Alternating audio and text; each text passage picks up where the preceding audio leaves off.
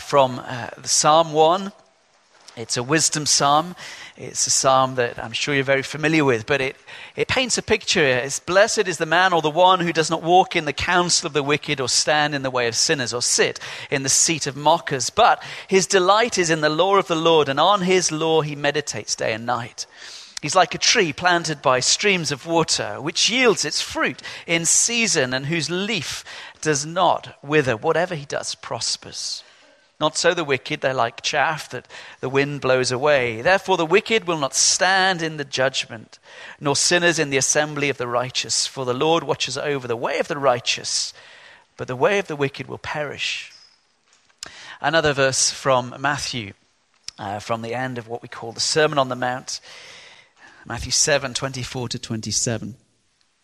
Therefore, everyone who hears these words of mine and puts them into practice is like a wise man who built his house upon the rock.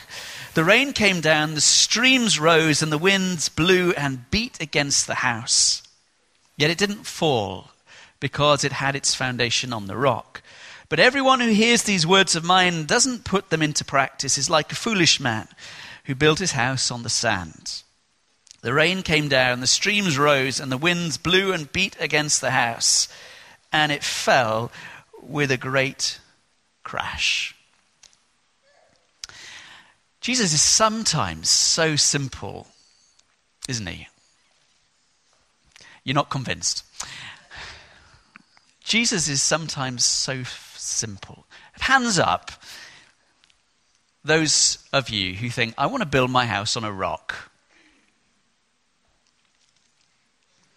It's an easy one to get right this morning. Hands up if you want to build your house because you're a beach lover on the sand. No. It makes sense. It makes sense that in this series where we are working through a vision statement of proclaiming Jesus to people today, of making disciples, where we're in at the moment, that we remind ourselves that Jesus is eminently realistic. It's about the nitty-gritty, the nuts and bolts, the stuff of our living today. And the outcome, Jesus says, if you hear his words, and if you don't really like what I'm saying to you today, I refer you to Scripture. Not to say that what I'm saying is equal to Scripture, but read the Scriptures. Read the words of Jesus. If you take them to heart, take them to mind, you are wise when you not just hear them and when you do them. Otherwise, you're foolish. The psalmist would say, the blessed are those ones who meditate on the law. They're like great healthy trees, not weedy plants like chaff who'll get burned up. Which would you prefer to be? No response. That's okay. I know you're responding in your mind. Jesus is very clear in and for us, making disciples.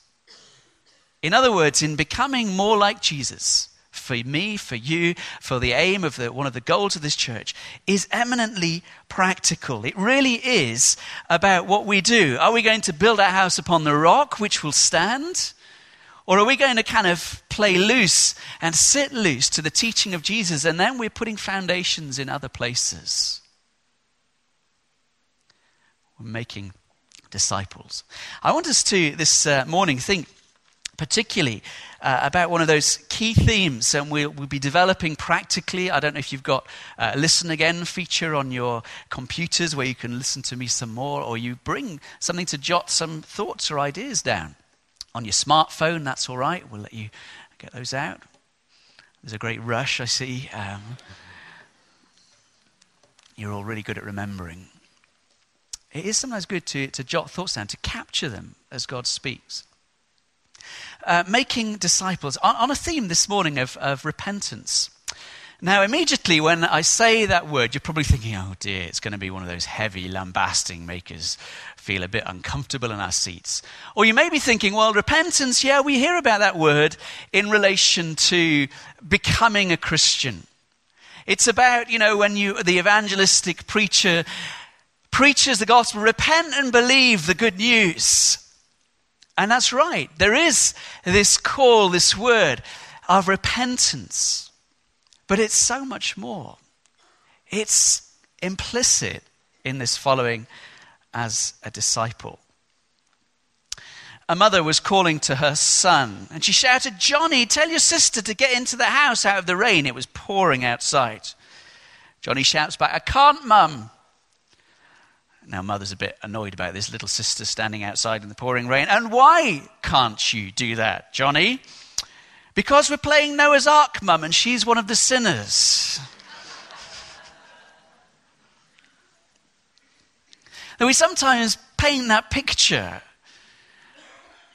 that for those of us who've chosen to believe, who've moved from the place of not knowing God, of living our lives contrary to the ways of God, and becoming inside in the story of Noah and the ark, we see sometimes that difference of those who are out there, the godless, the sinful, the unregenerate, the pagans, the Gentile, whatever phrase we want. It's kind of not the nice, polite phrases, are they? Those who haven't yet discovered Jesus. And we see those of us who have come to believe inside, and we saw that process of repenting and believing, of being baptized, as coming in. And that is true. This is what repentance means. There's 3 different words often in Hebrew and Greek, and essentially they mean to be sorry, to change one's mind, to turn back, or return. And we can see that in coming to faith. There's that repentance of that turning away, of changing direction, of returning to God. There's echoes of the prodigal in that. But Billy Graham once pointed out, he said, "I've been shocked to find that this theme of repentance is proclaimed so emphatically by prophets and apostles in the scriptures. It's scarcely mentioned by contemporary preachers." And he's not meaning there as an evangelist, yes, in the evangelistic setting, but in the living, in the training and the teaching and the correcting of the church. How often does repentance feature? Well, that's the theme for this morning. A chap says this, before a man or a woman can do things, there must be things he will not do. It's a little profound statement. Dallas Willard, who is a great philosopher, Christian writer, I used this a few weeks ago, but it's good for reminding ourselves. Philip was reminding us of it last week. Dallas Willard says that the only biblical category of Christians are intentional apprentices of Jesus, desiring both to learn how to live appropriately under God's rule and how to offer its blessings to others. Digest that for a moment. The paraphrase of that is to say that if you call yourself a Christian, if you know Jesus, you're also a follower, a disciple. We've been kind of giving that reminder in the last few weeks of developing this series that a disciple is a follower. A disciple is one who is living and seeking to live out the ways of Jesus. A pilgrim, so to speak. A follower. In other words, we've not just got into the ark and now we sit comfortably, but we are being changed. A challenging question. Are you more Christ-like this Sunday than last Sunday?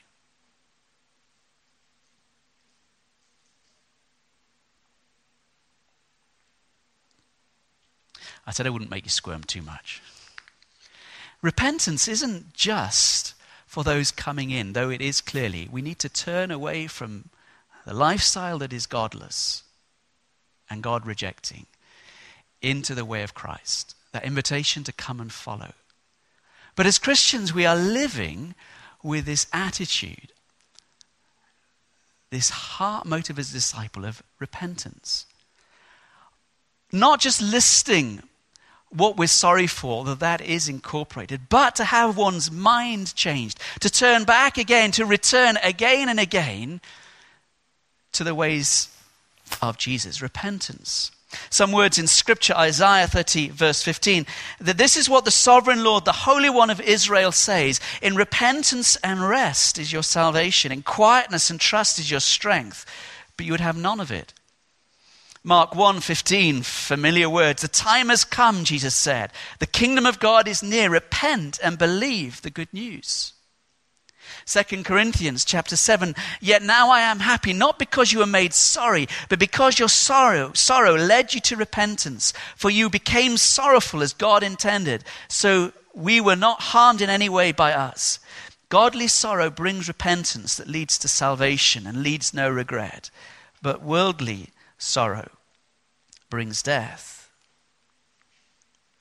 I want you to just note this. I've got this little kind of easy graph. The repentance and belief are always kind of linked together. We know that. We talk about it. In becoming a Christian, you need to turn from disbelief into belief in Jesus. But the same principle holds that we move from anything that doesn't conform to the ways of Jesus, the King, and his kingdom. We need to repent of those attitudes, those beliefs, that mindset, and embrace the ways of Jesus. Do you get that? That as soon as we start to believe, we move in the ways of the King and the kingdom. But always in the ongoing journey of life, there is this kind of, as we grow in belief, we become more and more recognizing. We recognize more and more where we are failing to truly believe. And so we need to repent. Do you get that?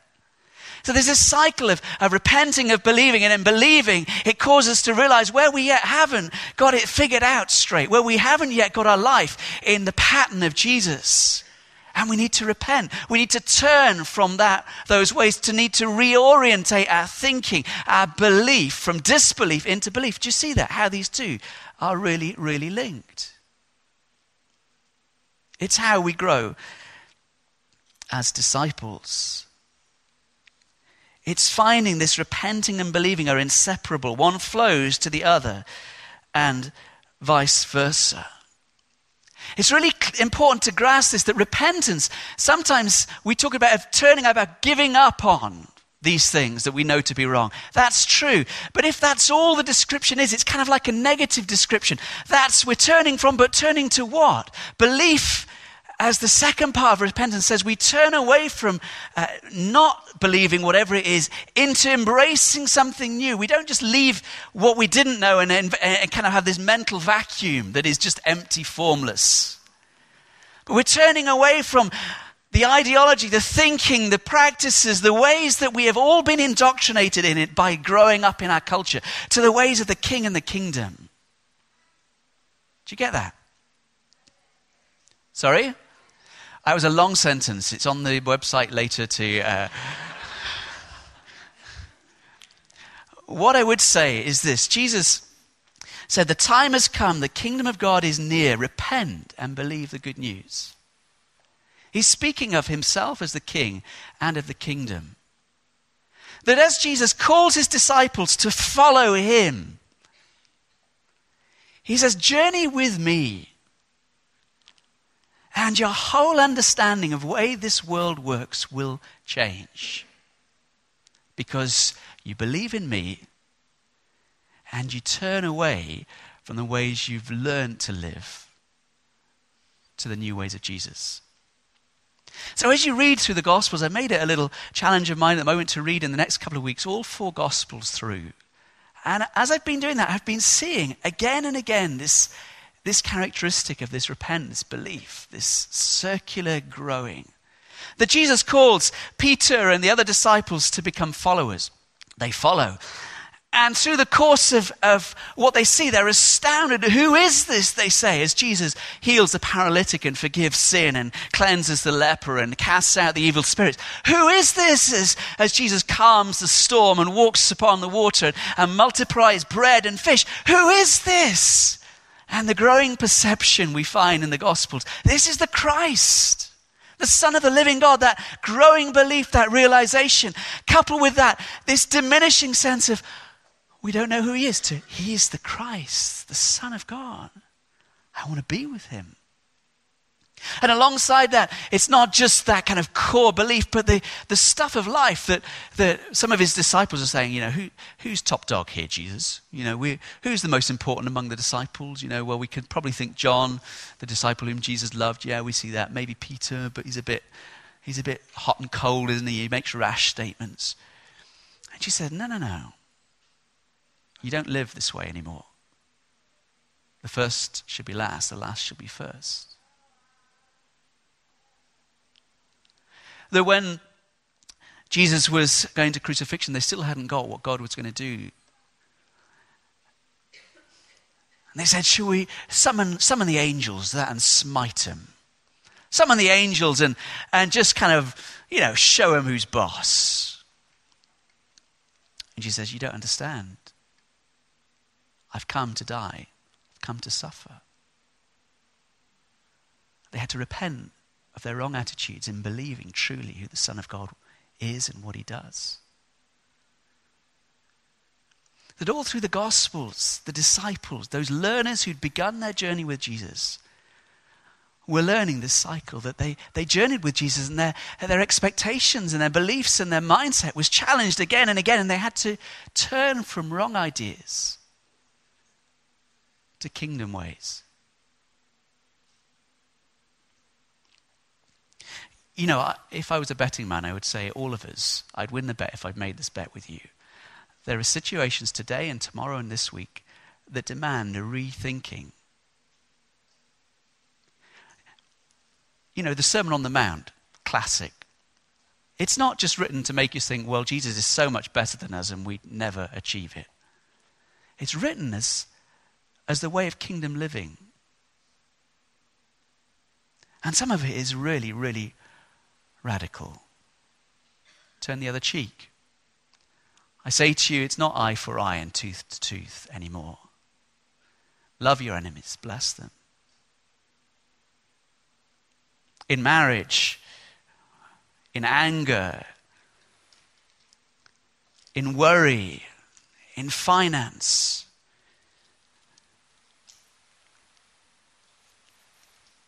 a different way.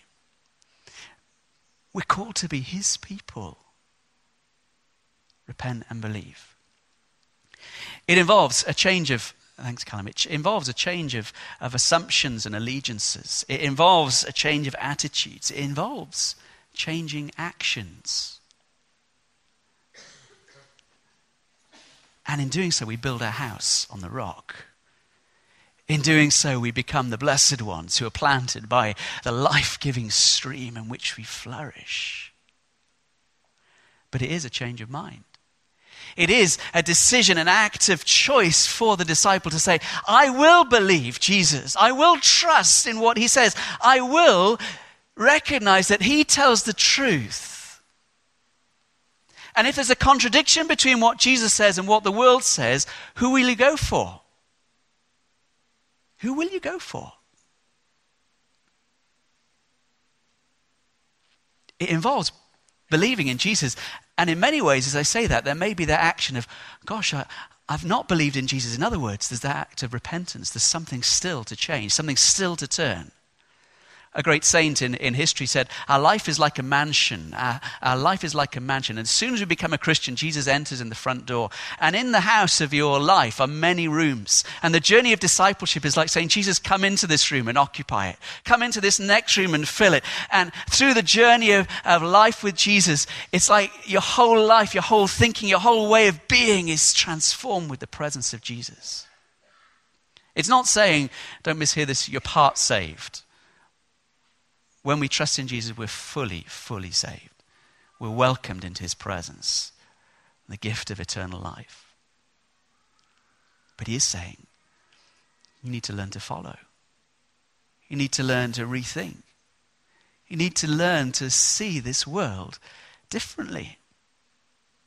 Of your marriage and your friendships, of the stuff that you earn and disposable income and choices.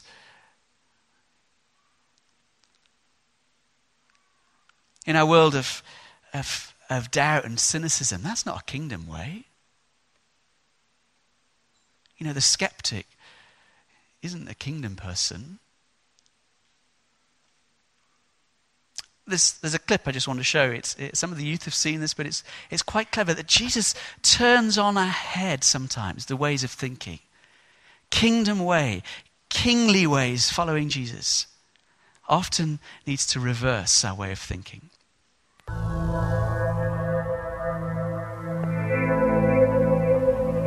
This is the truth. If we just turn things upside down, we can't know God and feel His presence. I would be lying to you if I said that the Almighty wants to be your Father, that God has a plan for your life, that He wants to know you, that you are wanted, that you can be loved. But you must know you don't deserve any of this. And I'm convinced of this because I know the heart of man. We are forever separated from God. I refuse to believe under any circumstance that we could be loved by God right now. Because of our dependency on Christ, we have lost the connection to God. But there is so much more you don't know. This is the truth. God is holy and we are not. You should know that exactly the opposite is true. God is holy and we are not. This is the truth, that there's so much more that you don't know. We have lost the connection to God, but because of our dependency on Christ, we could be loved by God right now. I refuse to believe under any circumstance that we are forever separated from God. And I am convinced of this because I know the heart of man. You don't deserve any of this. But you must know that you can be loved, that you are wanted, and He wants to know you. That God has a plan for your life. The Almighty wants to be your Father. I would be lying to you if I said that you cannot know God and feel His presence. If we just turn things upside down, this is the truth.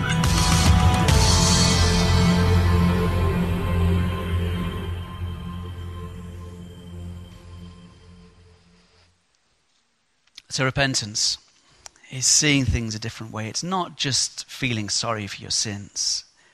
Repentance is a decision. It's a belief. It's recognizing the error in supposing your own way of life is okay, of trying, of working, of struggling, of chance, of fate. No, not those ways. It's the way of living the kingdom way. John the Baptist, repent, for the kingdom of heaven is at hand. Jesus, repent and be baptized. In Revelation, the last book of the New Testament, be zealous and repent. Repentance isn't an emotion. It's not a feeling sorry for our sins. It's a decision. It's deciding that you've been wrong in supposing that you could manage your own life and be your own God. It's deciding that you were wrong in thinking that you had or could get the strength or the education and the training to make it on your own. It's deciding that you've been told a pack of lies about yourself and your neighbors and your world. And it's deciding that God in Jesus Christ is telling you the truth. Repentance is a realization that what God wants from you and what you want from God are not going to be achieved by doing the same old things, thinking the same old thoughts. Repentance is a decision to follow Jesus and become a pilgrim in the path of peace.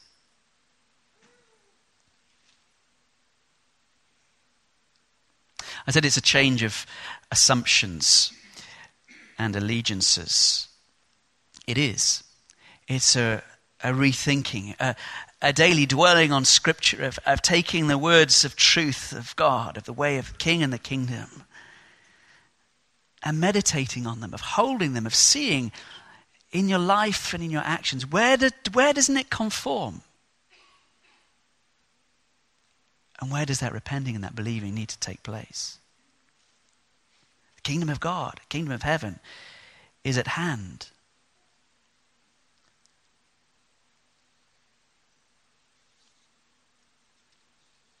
You know, the world will tell you many things, but learning the ways of Jesus changes that.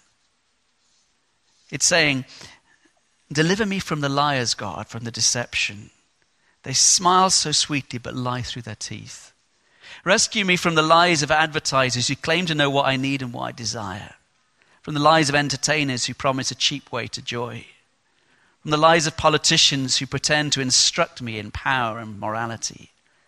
From the lies of psychologists who offer to shape my behavior and my morals so that I will live long and happily and successfully.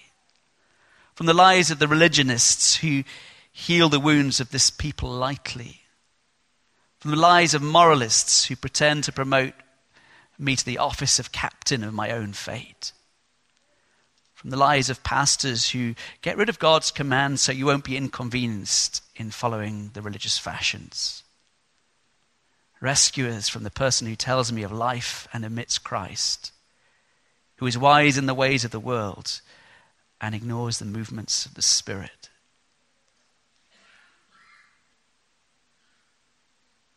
It's about assumptions and allegiances. It's about attitudes.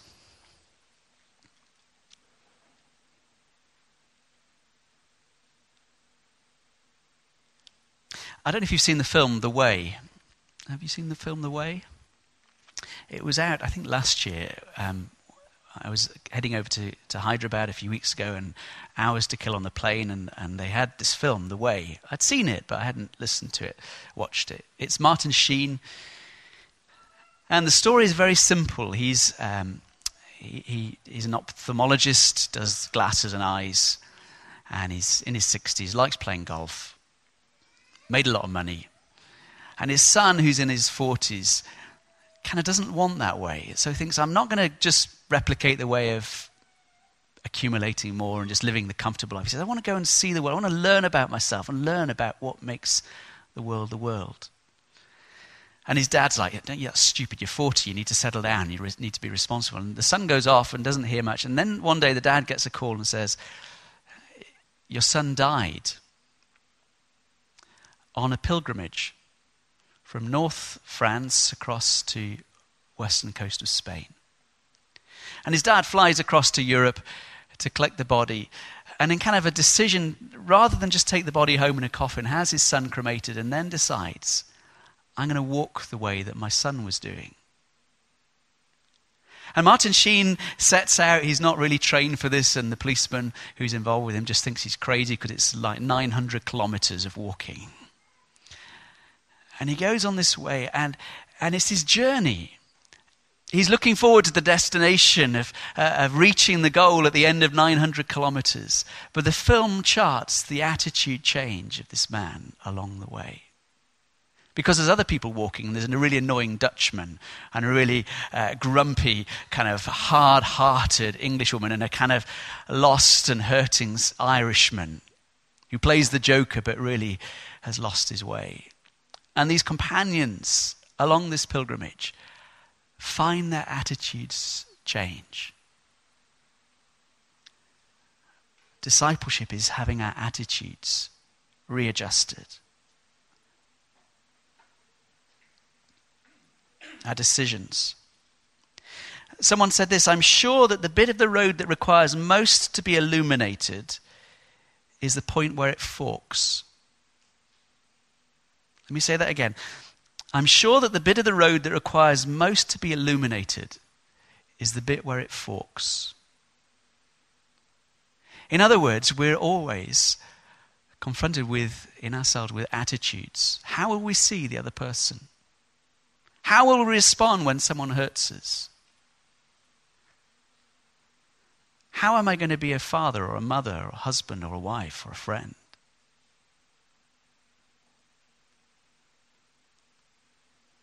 And it's in those moments, in that fork, in that choice, that we need the illumination of the King. Because my guess is most of us know how to take one of the roads, the wide road, the road of self. But Jesus is saying, take the other way. And it involves actions of assumptions, attitudes and allegiances and actions. Discipleship is practical. A reminder, C.S. Lewis says this, our faith is not a matter of hearing what Christ said long ago and trying to carry it out. That's not what discipleship is about hearing some abstract truth and really, really working at it. Rather, he says, the real Son of God is at your side.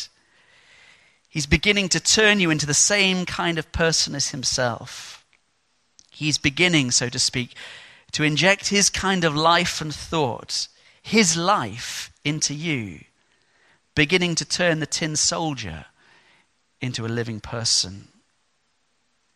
The part of you that does not like it is still the part that is tin.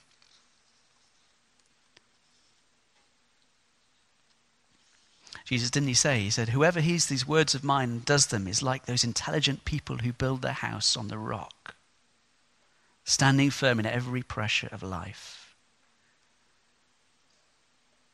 How life-giving would it be if understanding of the gospel allowed them simply to reply, I will do them. I will find out how. I will devote my life to it. This is the best life strategy I've ever discovered. And then go off to their own fellowship and to live it out in the daily living and see the kingdom come.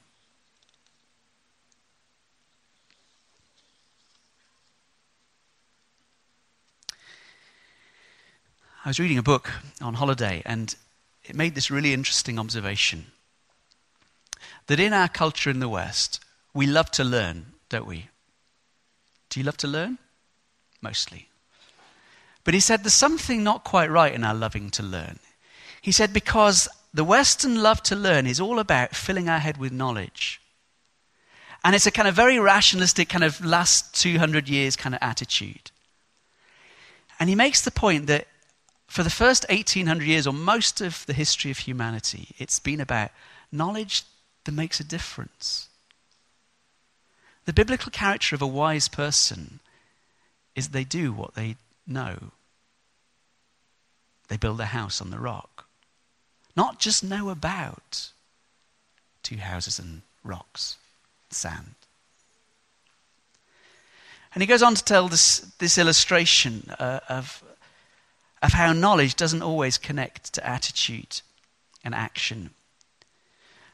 Robert Coles is a professor of psychiatry and medical humanities at Harvard in America. Well-known commentator on matters of social and moral behavior. And he makes this point. He says it's important to connect intellect to character. And he says the task is daunting in the West. His essay is occasioned by an encounter with one of his students over moral failure. And it involves some of the best and brightest students, the people who know a lot in Harvard. The student was a young woman from Midwest America, working class background. Where, as is well known, things like right answers and ideology remain strong. She cleaned the student rooms in Harvard to help pay her way through the university. Again and again, she reported to this man, people who were in her classes treated her ungraciously because of her low economic status, without simple courtesy, without respect, and they were often rude and sometimes crude to her. She was repeatedly propositioned for sex by one young student in particular as she went about her work cleaning the room. He was a man with whom she had had 2 moral reasoning classes. In other words, in the lectures, in the courses, moral reasoning. And he excelled in them and received the highest grades. This pattern of treatment led her to quit her job and leave school and to something like an exit interview with this man. After going over not only the behavior of her fellow students, but also the long list of highly educated people who had perpetrated the atrocities for which the 20th century is famous, she concluded by saying, I've been taking all these philosophy courses, and we talk about what's true and what's important and what's good. Well, how do you teach people to be good? And she added, what's the point of knowing good if you don't keep trying to become a good person?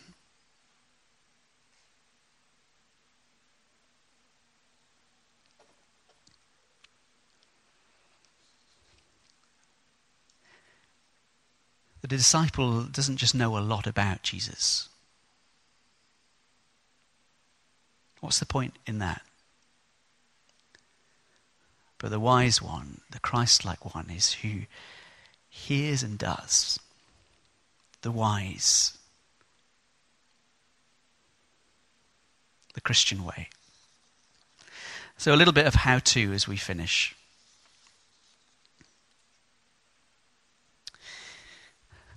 $12 steps. Gosh, 12, that's a lot. Interestingly, these these steps I've kind of slightly modified, but I'm not going to ask for any admission, but they're the ones they use in Alcoholics Anonymous. I don't know them personally. I haven't. But it's a really successful way of seeing people beat addictions, of mindsets, of behaviors that are destructive. And I think there's a lot of wisdom in them, and they were originally devised by a Christian. So how about this in the area of repentance? I admit I'm powerless over sin and that my life has become unmanageable. In other words, I can't manage it myself. I come to believe that Jesus is Lord, greater and more powerful than myself, and can restore me to sanity. That's a belief statement, isn't it? Trusting Jesus. Make a decision to turn my will and my life over to the care of God as revealed in Scripture. Make a searching and fearless moral inventory of myself. Admit to Jesus, to myself and to another human being, the exact nature of my wrongs. Resolve to be entirely ready to have God remove all these defects of my character. These are tough, aren't they? But don't we believe in a God who changes us, remakes us, desires that we conform to Christ's image, isn't satisfied with people who are just constantly hamstrung? Humbly ask him to remove my shortcomings. Make a list of all the persons I've harmed and become willing to make amends to them all. Make direct amends to such people wherever possible, except when to do so would injure them or others. Continue to take personal inventory, and when I'm wrong, promptly admit it. Seek through prayer and meditation to improve my conscious contact with God, praying for knowledge of his will for me and the power to carry that out. Living in relationship with Jesus and his people, try to carry this message to others and to practice these principles in all of my life and living.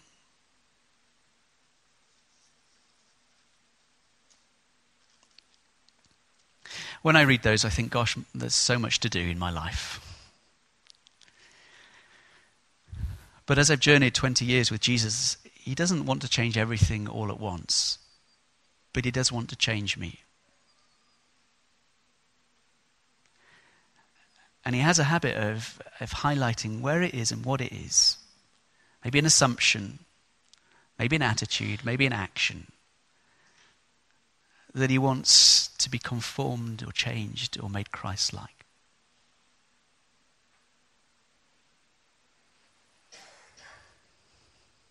And I think those steps are quite helpful and quite radical.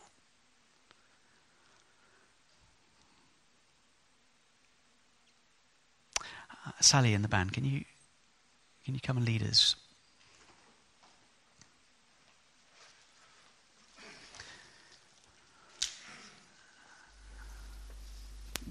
A disciple is a friend of repentance, because in the action of repentance we turn to Christ, to truth, to life.